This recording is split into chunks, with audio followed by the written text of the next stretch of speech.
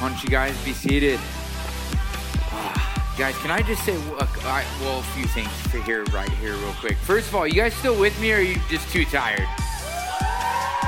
Because it's like the last night and I get it that you're like tired, especially the adults in the room, right? Adults, how you feeling? You with me still? I wanted to say, first of all, one thing is I really love, and Sam, I haven't told you this, I love the service orders that you guys have here. I love all the different leaders coming up here and praying for you guys and sharing something that's on your heart. I think the Lord works through that. I think the Spirit of God works through that when it's not just like one voice, but you guys get to see and hear from all of these different voices. And so that's good. That has been, that's been really encouraging to my soul. And then the second thing I wanted to say and make sure I said tonight is students who are here, would you guys please, like a really, really loud thank you for all of these adult leaders that have spent this week with you guys. Would you guys please say thank you to them?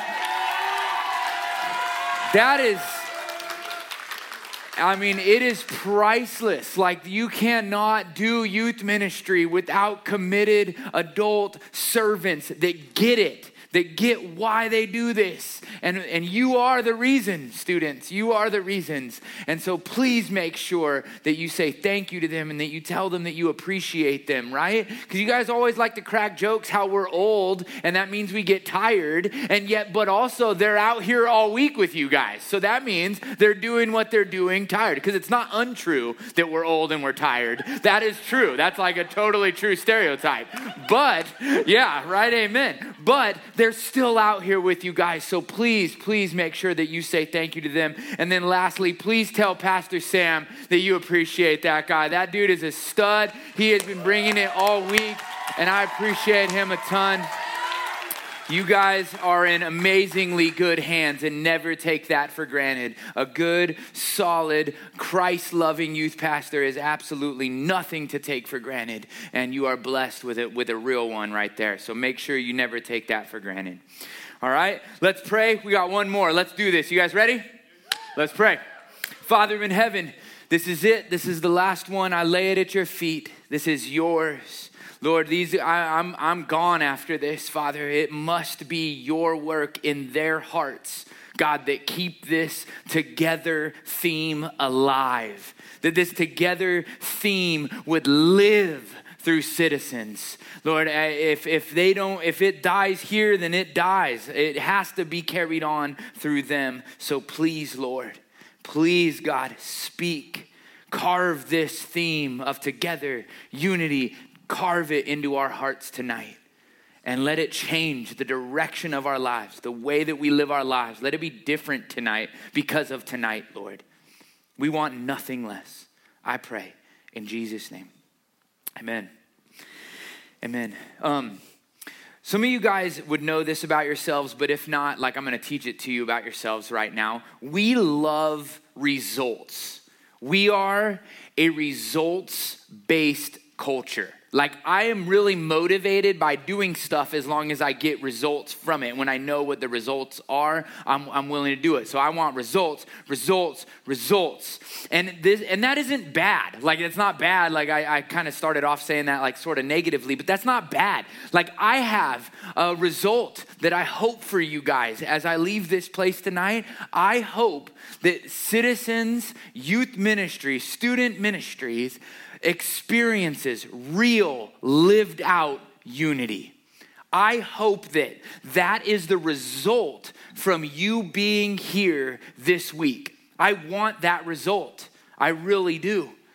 But here's the thing that we have to understand about desiring results. They take time, don't they? Nothing worth having is ever going to be easy. Nothing worth having is ever going to come to you easily, simply, or instantly. And unity is no different. It will take some time. It'll be a long journey. And this passage has made that abundantly clear to us. It has made it so clear that we need endurance. We need encouragement. We need hope. It is abundantly clear that we need each other from this passage. that we don't get what it offers without one another. That's clear. But what will keep us striving forward toward unity is to keep our eyes on why we want unity. Our motivation for striving for unity matters. And that's what we're going to see in this passage. What we're going to find here is that our motivation matters. We need to remember why we want unity, and it is this. Our motivation for unity becomes an invitation to unity. And I want you to remember this. What this verse, this last verse in this passage, verse 7, shows us is that when our motivation for unity is right, when we keep our motivation clear for why we want unity, then our unity reproduces itself.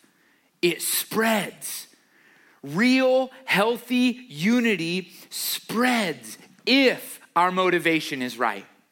And so I'm going to read verse 7, and I'm going to show you the motivation that we see in this passage, and then finally the invitation. So verse 7. Romans 15, last verse. Therefore, so in response to everything we have said the last 3 nights, therefore, welcome one another as Christ has welcomed you for the glory of God. Now we're going to look at this verse a little bit backwards. See, there is a command in this verse. There is something very, very practical that you are supposed to do in this verse. Something that we are supposed to obey. But that's not where I want to start. Okay? I mean, you can look, it's right there. It's like pretty obvious what it is. But I'm not going to mention it until the end. Okay? Because we're going to start at the end. And the reason for this is because we want to focus on the ultimate result of our obedience to the command. So before I tell you what the command is and that you should do it, I'm going to tell you why you should do it. Okay? Is that clear? We're going to start at the end of the verse. And because the anticipated result of the command in this verse is that God would get the glory for all of it. Our motivation is we want to glorify God. We want to glorify God. Look at the end of the verse. Whatever command comes in the beginning, he concludes with, for the glory of God. That however we obey it, however we put into practice the command in this verse, the result will be, the key motivation for obeying the command will be, God gets all the glory for it. God would be honored. God would be praised. And so listen to me, and let me say it as plainly as I can before I get into it, okay? We rob God of glory when we settle for separation. God is not glorified in our division, friends. God is not glorified when we settle into division like, man, it's too hard. It's too uncomfortable. It's just the way that it is, so we might as well give up. Guys, that robs God of glory. The only question is, and the ultimate question for you and I to ask is, do I care? Do I care about the glory of God? Do I care that God would be glorified by my actions, by my words, by what I do as a result of being at this camp? Do I care that God would get all of the glory? Because here's the thing, if God being glorified is not your reason and motivation behind your actions, if you don't care about the glory of God, then I'm just going to be straight up with you. You will not care about the rest of this sermon. That is the main thing that is meant to motivate us to obey this whole thing, is that God would be glorified. But the Bible makes something so clear, you guys. So clear from beginning to end. Glorifying God is what we were made for. Bringing glory to God is why we exist. He formed us in his image that we might display that image to his creation for his glory. Guys, honoring God with these lives of ours and you collectively honoring God with this group is what we were designed to do. That's our purpose. It's what you're meant for. And when you do the thing that you were most meant to do, that is where you'll find the most joy. That's where you'll actually have a life that you are content with, satisfied with. What the world is striving for, they find in their greatest purpose for existing in God. It's like we're a fish breathing in water. That's where the fish is most content, most satisfied, because that he's doing what he is made to do. He is meant to breathe in water, not on land. When we glorify God with our lives, we are doing the very thing that we are meant to do. And the vice versa is true as well.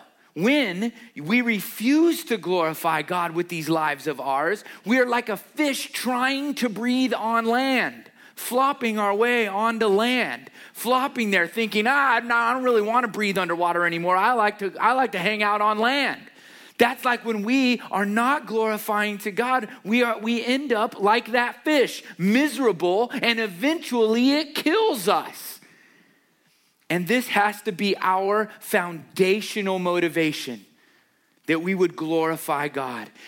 And because any other motivation for obedience to the command in this verse will end up short-lived. It'll end up shallow, lame. Because let me tell you, and I'm going to be like as straight up as I can be, the command in this verse, the thing that I'm going to get to at the very end, it is uncomfortable. It is hard. It's stuff that you won't feel like doing 10 out of 10 times. It is unnatural to us. Sometimes it's even heartbreaking and messy. And so we need to start here. Before we get to the command, I need to show you why this is so difficult for us. I want to show you why this command is actually so difficult. And it's this. I'm going to show you in the Bible in a second. But the reason that the command in this verse is so hard to obey is because we are born not caring about the glory of God. We're born that way. And this is actually where the whole book of Romans begins. It leads up to this chapter where he mentions the glory of God multiple times, but it starts in Romans chapter 1 when he unpacks what sin looks like, and he says that what unrighteousness, what sin is when we exchange the glory of God, what our purpose is, for something much, much smaller. When we take the glory of God and we trade it for something God himself created. That's sin. That's forsaking what we were made for. That's fish flopping around on land saying, I don't want to be in the water anymore. That's what sin is. And that's where all of our problems start. Because we don't care about the glory of God, we'll take good, God-created things and we'll make them into sinful, God-replacing things. Guys, this is ultimately what sin is and what sin does. The more we trade God's glory for smaller things, the more we're like that fish flopping around, suffocating, wondering why we're so unhappy. Because we keep giving up the very thing we were made for. But let me tell you something. That should tell us how deep our sin runs into our hearts. Because the very thing that we were made for, we get bored with. Isn't that just absolutely ridiculous? The very thing that would bring us most joy, a life lived for the glory of God, actually bores us. We think that there's something better out there. We become unsettled in it. We become unsatisfied with the very reason that we exist. That has to show you how deep this sin runs. And I need you to understand and acknowledge that this is where we all start. All of us. Not some, all of us. The book of Romans is clear. Chapter 3, verse 23, right? All have sinned and fall short of what? The glory of God. We are all glory exchangers. We all took God's glory, the very purpose that we were made for, and we settled for something less. That is literally every human being in this room. What he describes in Romans 1, he declares in Romans 3 is true of all of us as human beings. Every single one of us. We are all together in that. And so how was this purpose of glorifying God? How could this purpose that we have given up of glorifying God, this purpose that we ran from, this purpose that we went against, how could it ever be given back to us? When we have separated ourselves so far, we have distanced ourselves so far from the glory of God, how could we ever be brought back?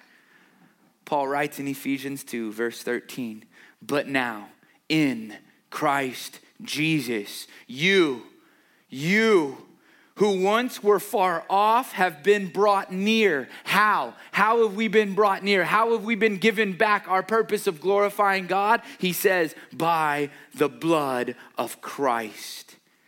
And this is the other half of our motivation. The first is to glorify God.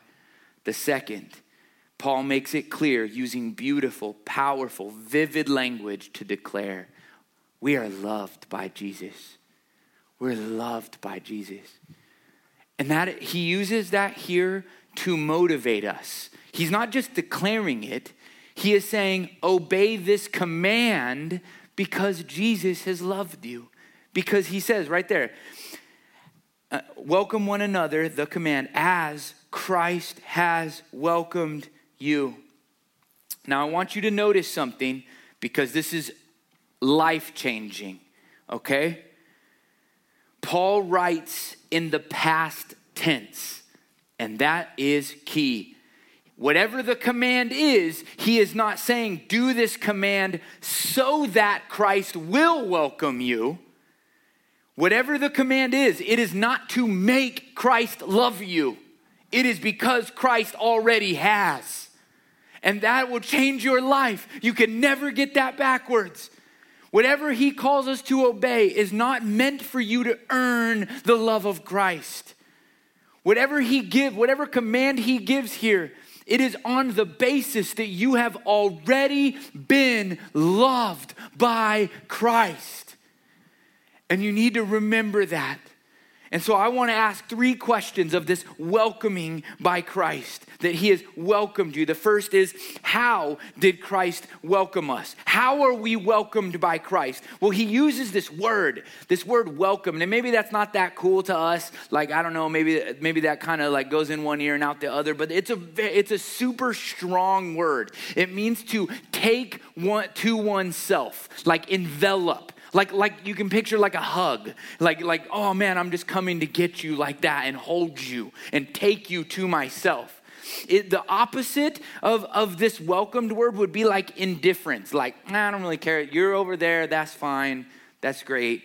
You know, but the picture is like of when my daughters see me tomorrow night. My 3 daughters, you guys saw a picture of them last night.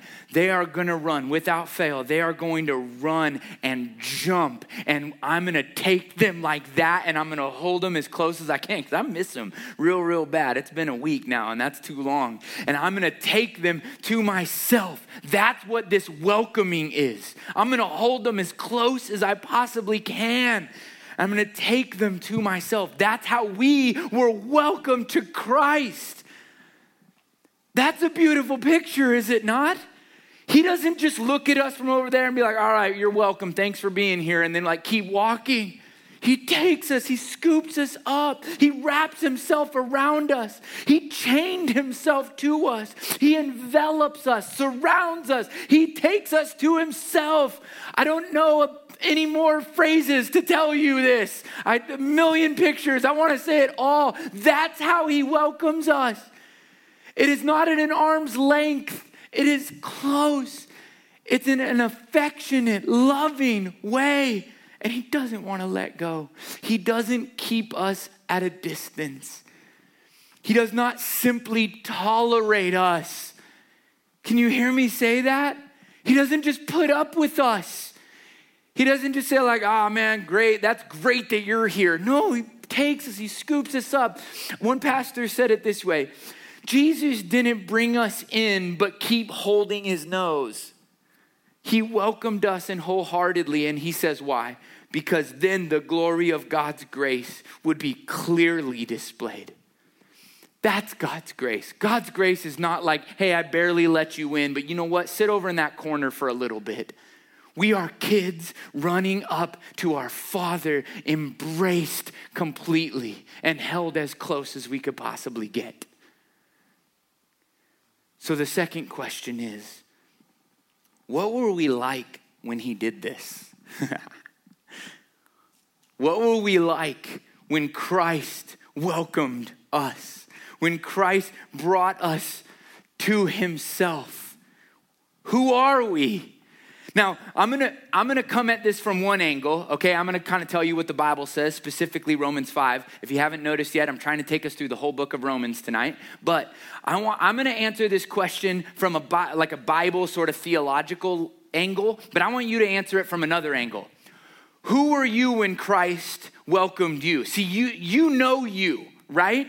Like I know me, I know my sin. I know the words that have come out of my mouth. I know the thoughts that have come into my mind. I know when my heart's been wrong.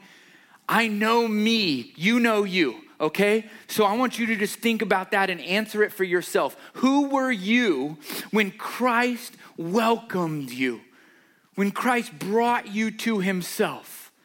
And so I'll tell you from just the Bible, from Romans perspective. First, we're the glory exchangers, right? We're the ones that said, okay, you want me to live for the glory of God? Nah, I want to live for something smaller, something less, something that I think will make me happy. But it's more than that. You know, we're not just the fish that are constantly thinking that we want to breathe on land instead of water.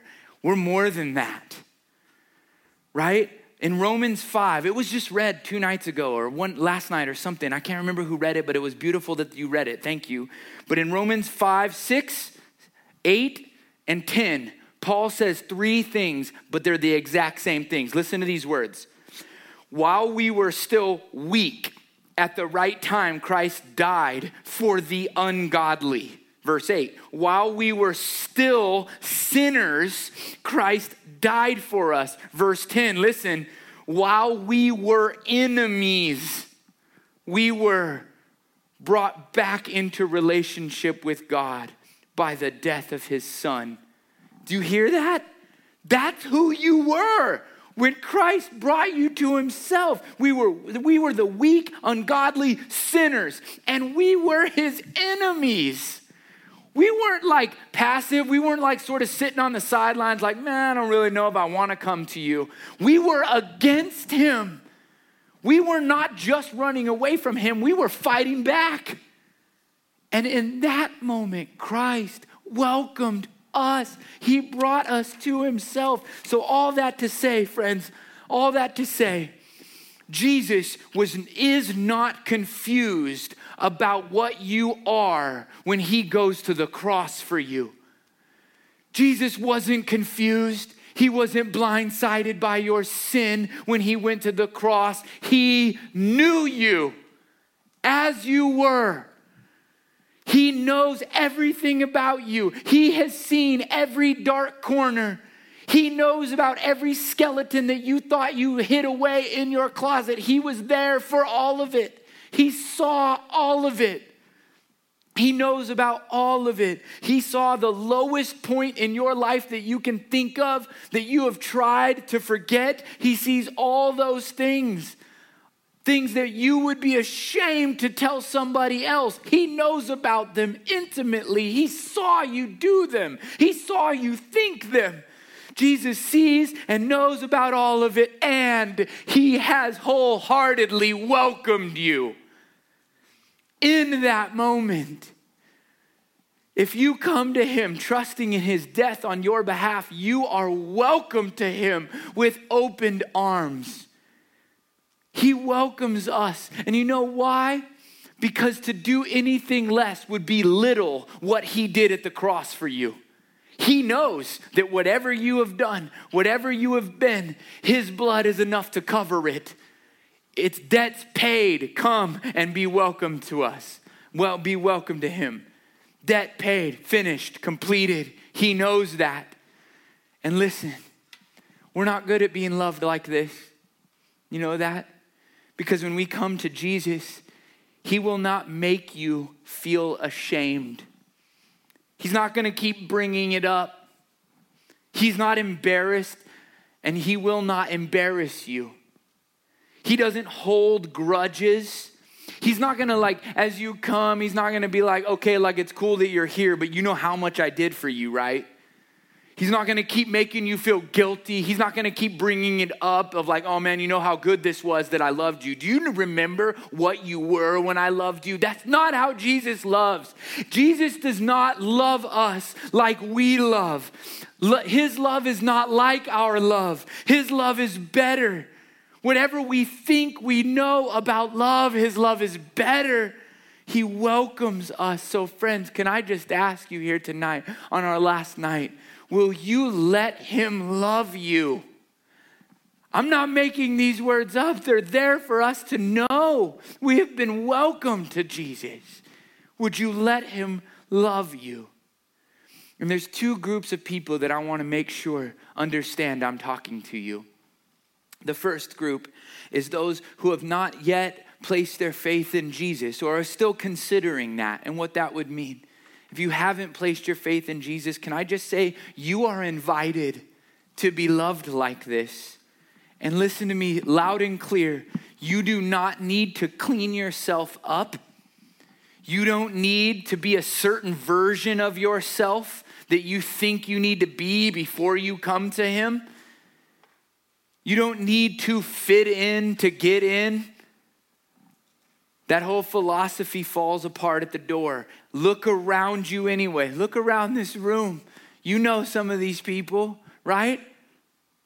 Jesus welcomed them. Oh man, students, if you could hear my story, if he let me in, he's gonna let anybody in. I promise you that. I promise you that. Listen, if you feel like you're a mess, if you feel like you're a misfit, if you feel isolated and you don't belong, good. That you're right in the right place. Praise the Lord that you're here. It doesn't matter. Christ welcoming you is all that matters. It's all that matters. And if you would just trust him, if you would just tell him that you trust him, he will welcome you. You are welcomed before you've ever earned or deserved anything. Won't you come to him? And then if that is you, if this camp was the time that you decided that you would trust in him, please tell a leader. Please go up and tell Pastor Sam, hey, you know what? You talked about being baptized in a couple weeks. I want to get in on that. Because you made me feel like that's the first thing that I need to do is I place my faith in Jesus. I'm in. I place my faith in Jesus. I'm in. I believe I am in Jesus' arms, wrapped up and taken to himself. I want to tell the world that. Let me be baptized. But then that's the first group that I hope hears that. But there's a second group. To all of my Christian friends in this room, could you just be reminded that this is how you are loved by Christ? Because we need to be reminded, don't we? We do. We forget. We forget just how amazing this love is. We do. Let's admit it. We get caught up trying to earn our way to be welcomed into his arms. Can you remember tonight? Maybe you've stumbled recently. Maybe you've fallen down on your face in sin, or you ran away, or you've been kind of giving up the glory of God for something much, much smaller, and you're worried or concerned or giving your time away to something much, much smaller than the glory of God. Friend, can you just not forget how he loves you?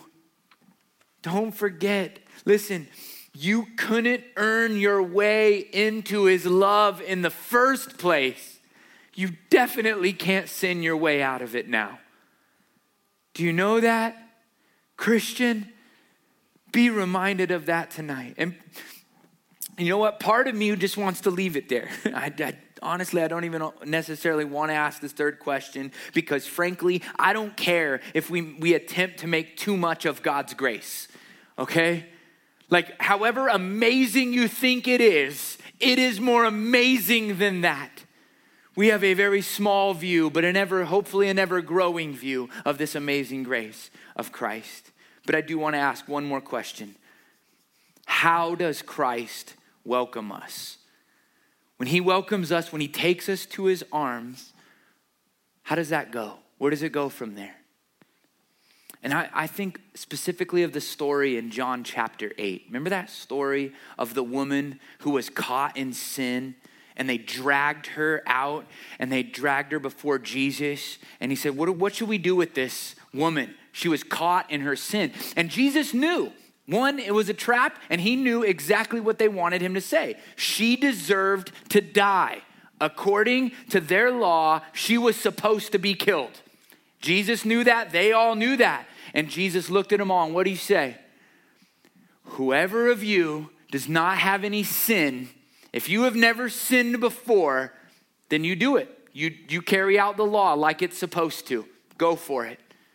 And they trickle out, one after one.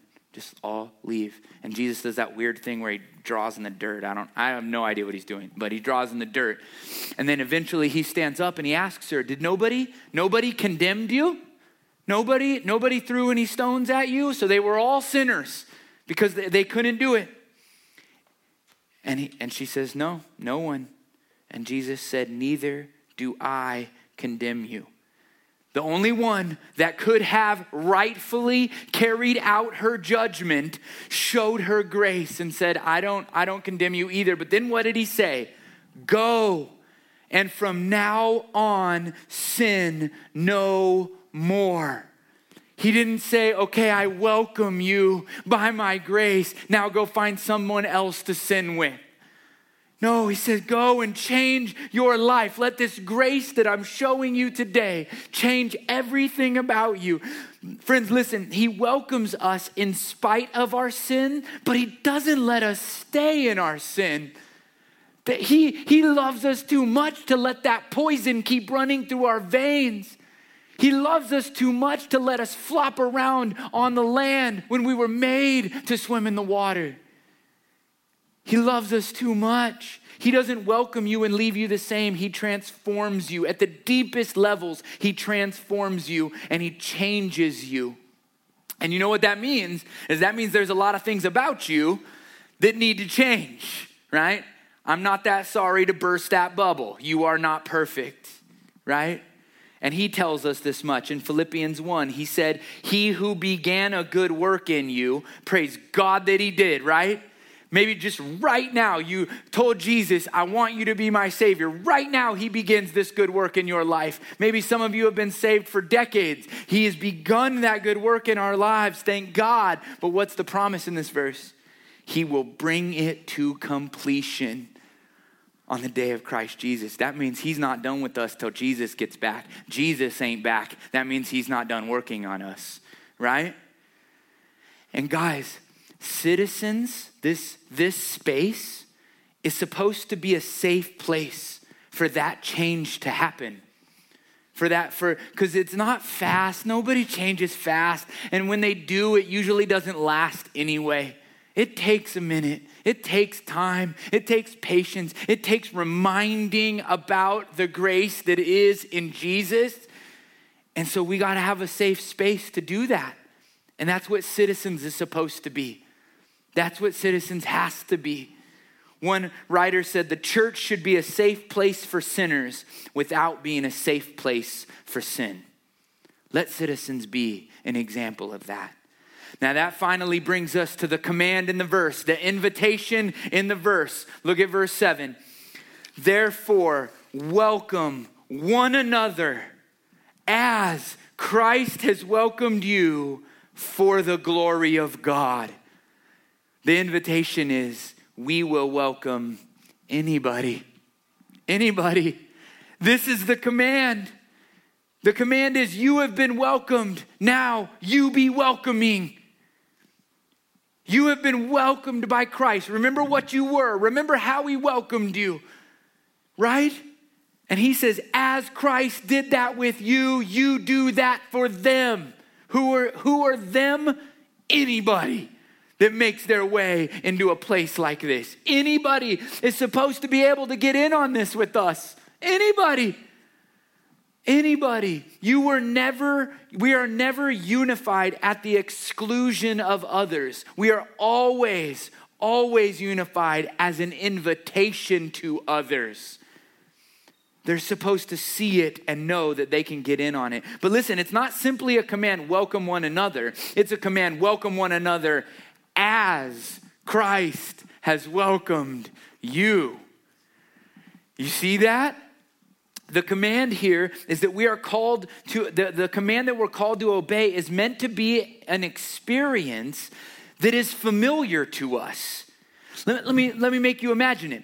Remember when you met Jesus? And maybe it was different times and maybe you don't have an exact moment, but remember when you really knew that Jesus loved you. Remember? And you were able to see him and even see his arms stretched out. And you knew in that moment that you belonged, right? That you weren't an outsider, that you could be brought in. Remember in that moment, you believed that you could be forgiven.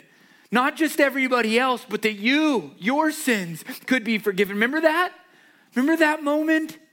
Remember that moment that you knew you were loved, and nothing you could do could make you unloved, and nothing you have ever been could take away that love. Remember that moment? You knew that it didn't matter what anybody else thought about you. All that mattered was that you knew you were loved by Christ. The command of this passage is that you are now called to give that same experience to anybody that you come in contact with. When you talk about Jesus, they're supposed to have that same feeling of, I think that Jesus would welcome me too. When someone walks into a citizens youth group night, or even just bumps into a group of you guys somewhere, they should know. They should get to lock eyes with Christ in that moment, knowing that they could be welcomed too, that they belong and that they can be forgiven and that they are loved. You know, one way that you can measure how well we have come to understand the love of God is how well we are able to love people in spite of their brokenness and sin.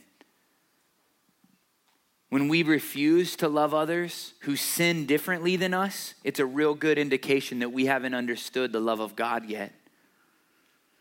Because the command here is, if God welcomed us through Jesus, the question is, how can we not love this person in the same way?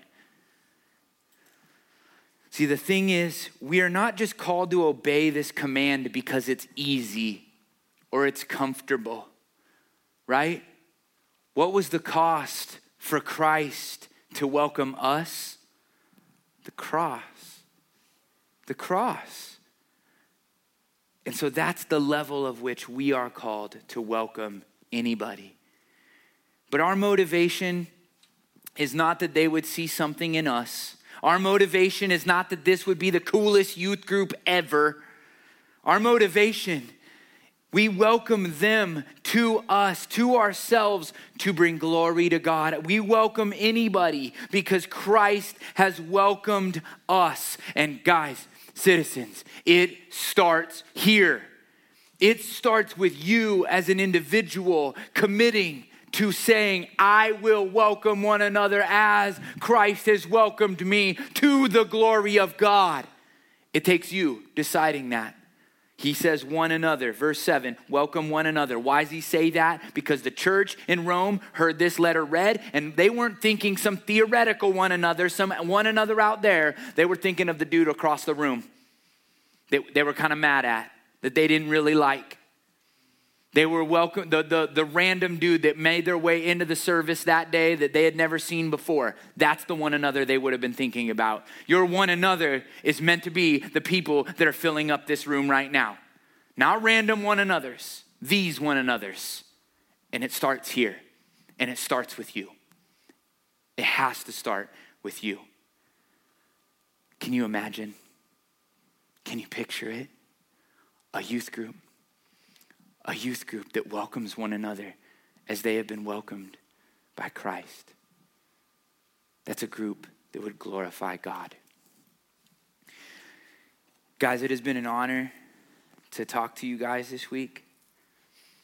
I wanted to close our time by wrapping this all up.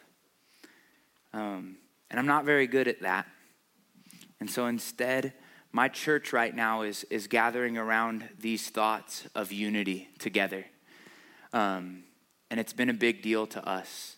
And so sometimes you can't say stuff very well in a sermon. So we made a video, and I'm going to actually share that with you to close out our time. And it ends with that picture that I shared with you guys the last 2 nights in Revelation 7. And that is the picture that I want to leave with you.